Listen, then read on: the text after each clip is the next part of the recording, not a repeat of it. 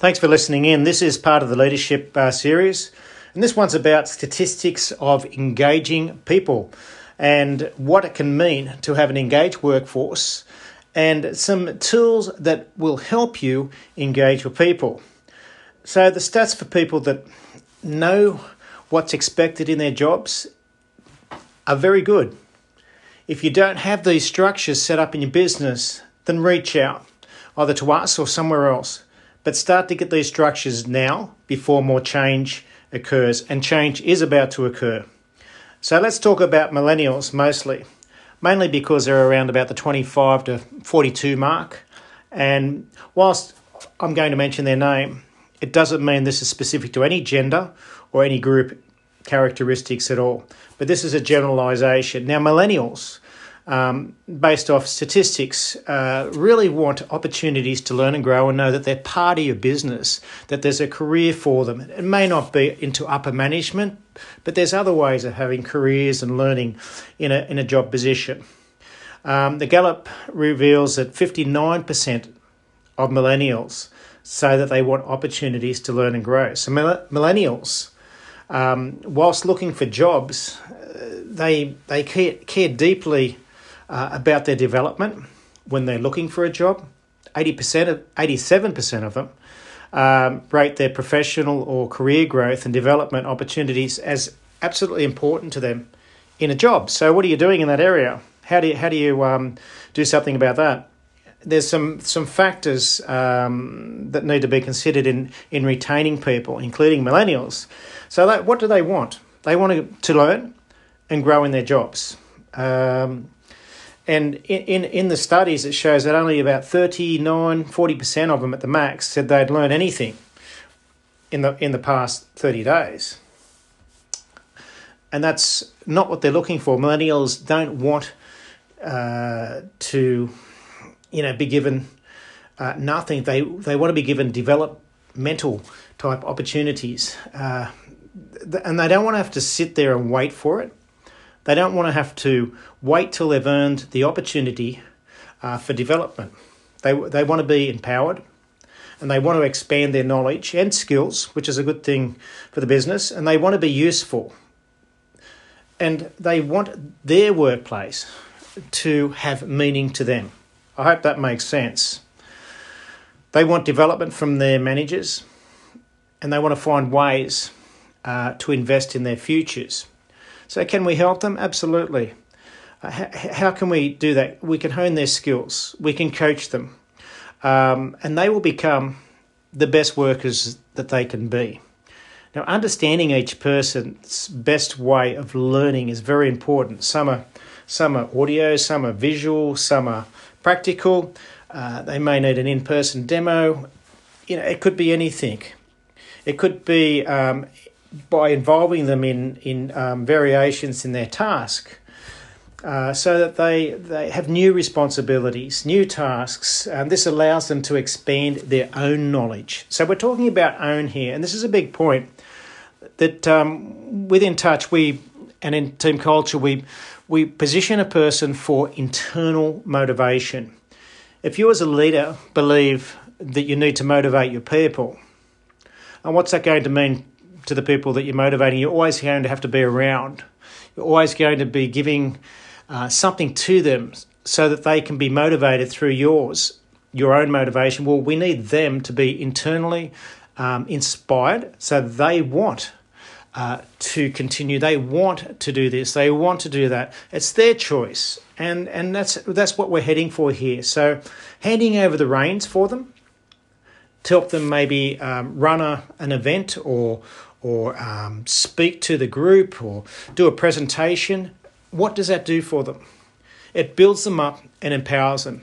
I had a story, which is my story of training long-term unemployed people about 20 years ago through the Job Services Australia with one of the Salvation Army Employment Plus centres in Australia. And there was 32 long-term unemployed people.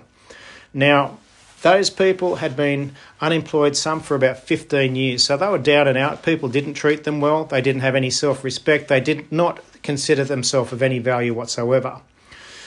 I won't go into this story fully, However, out of the 32, I think it was 28 people at the end of that 3 days went for jobs. They wanted to be employed. They'd re-established their value. Now, one of the main key factors that changed their identity, their belief in themselves, was when I empowered them to take charge of the course, and I moved back out of the way just to help them. There's a big reason to let someone else do it for themselves, and that is empowerment. Charging or changing a role can be very empowering. It's engaging, but without discussion about how a role change meets their own development can have an adverse effect. So that's why we need communication. That's why we need conversations, and we need an engagement tool. So Gallup discovered that 93% of millennials left their company after they changed their job roles. So why? Why was this so? It's because they may have believed that they had little to no opportunity for their growth. End quote.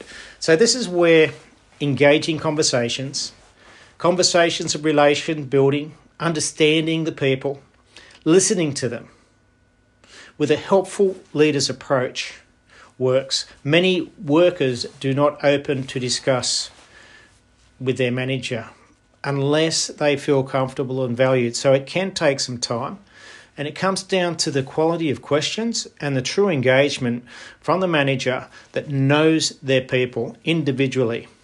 If we don't know them individually, it'll never form a team. I hope that makes sense. Most people, however, do actually want some feedback about their job roles, and they do want to talk. Most people do want to talk, but in their history, they've not been valued. No one's really been interested genuinely in who they are or what's happening in life for them.